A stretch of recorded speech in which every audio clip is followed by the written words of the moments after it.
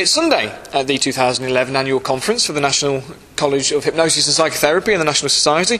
We've just watched a wonderful talk by Robin Thorburn. He's an author, a hypnotherapist and a psychotherapist in Edinburgh, and he's done a wonderful talk on REBT and called it an interpretation of its theory and practice. Interpretation, I think, is probably the key to it there. Yes. Tell us a little bit about that interpretation and then CBT versus REBT and those differences. Well, I think what I've tried to do over the years is draw on the work of certainly Dr. Albert Ellis, the originator of REBT, and the person largely accredited with laying down the intellectual foundations of CBT. Also the Australian doctor Claire Weeks, an expert in the nervous system, and of course Milton Erickson, the hypnotherapist. And I've kind of, if you like, tried to take those three approaches, put them in, sort of put it all in together, and hopefully come out with something that works really quite well for the client, certainly.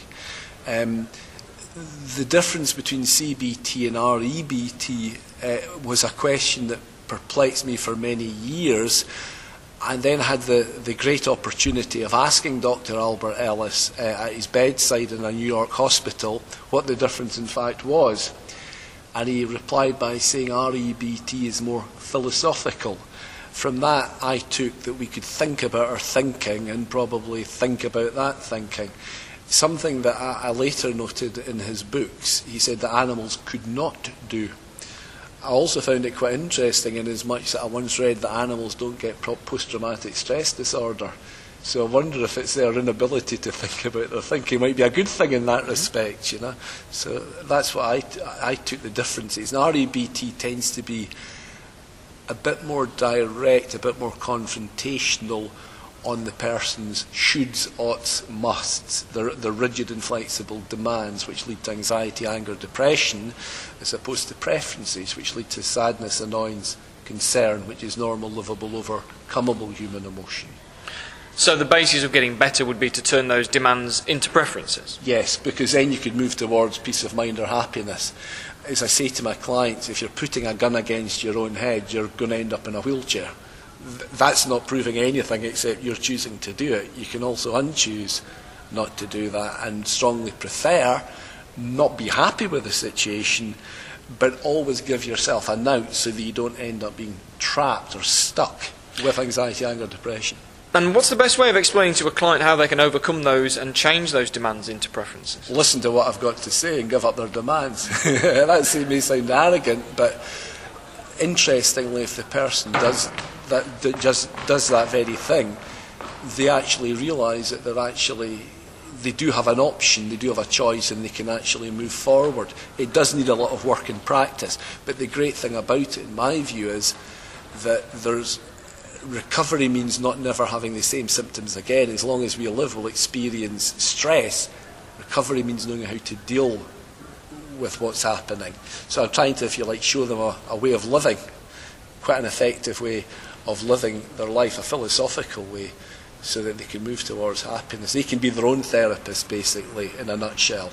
Well, you mentioned during your talk about the ABC form, and that process of Albert Ellis is there. I guess that's obviously something quite, important in that process. Well, certainly as a therapist, my mind is an ABC form because it helps me to differentiate the situation, the thinking, and the symptoms. Then, of course, the symptoms can come back via memory, so there's one or two things going on there, but it helps me, if you like, not to get bogged down with what I would deem to be irrelevancies, such as the situation or the symptom, but more specifically zero in on the irrational non-self-helping belief that's actually perpetuating the symptom.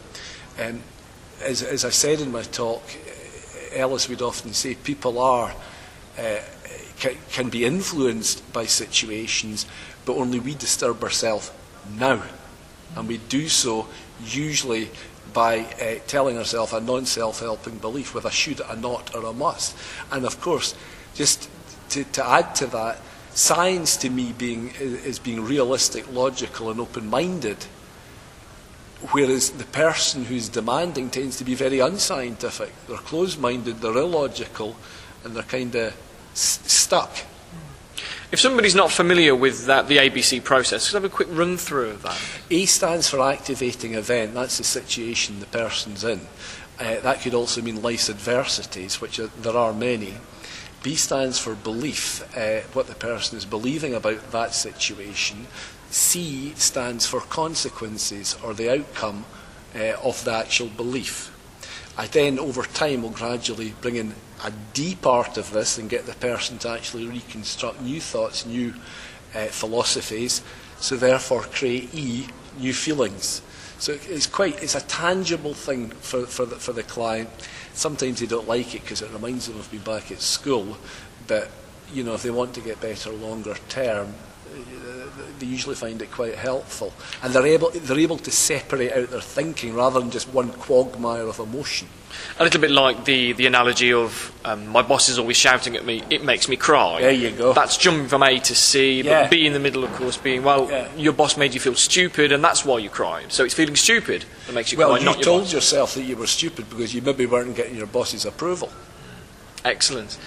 Robin, it was absolutely fantastic talking to you. It was an absolute pleasure to watch you speak at the conference. Thank you. Thank you very much indeed. Take care. That was